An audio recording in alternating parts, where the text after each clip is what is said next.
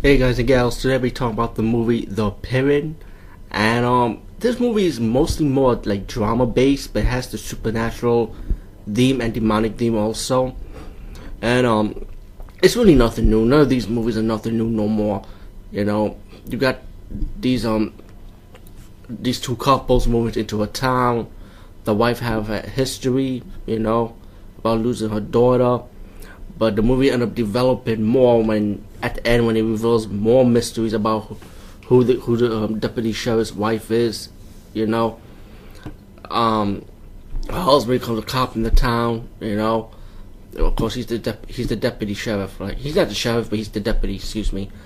Also, while there's an investigation about a missing teenage girl, and then meanwhile we got the deputy's wife wandering around the woods. She's seeing like this girl, and she's like disappearing on and off. Mysterious stuff's happening in the house. She's having these bad visions, and she's seeing things.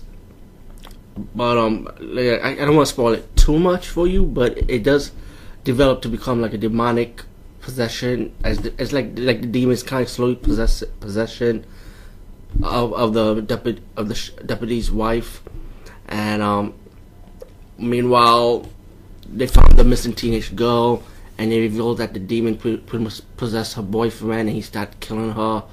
And as the movie progresses, the mystery reveals that, but then it reveals more to that.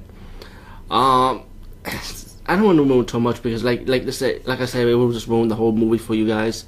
But this movie is just a decent demonic possession movie. A lot of talking.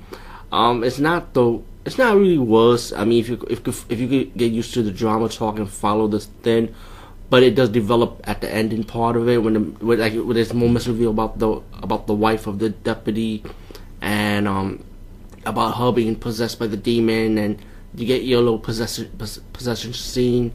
The movie to me just kind of like end in a sad note, which is kind of like my opinion.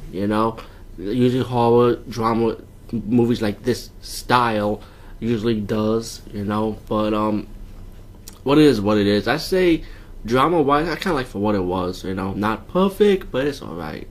Anyway, peace guys, see you later.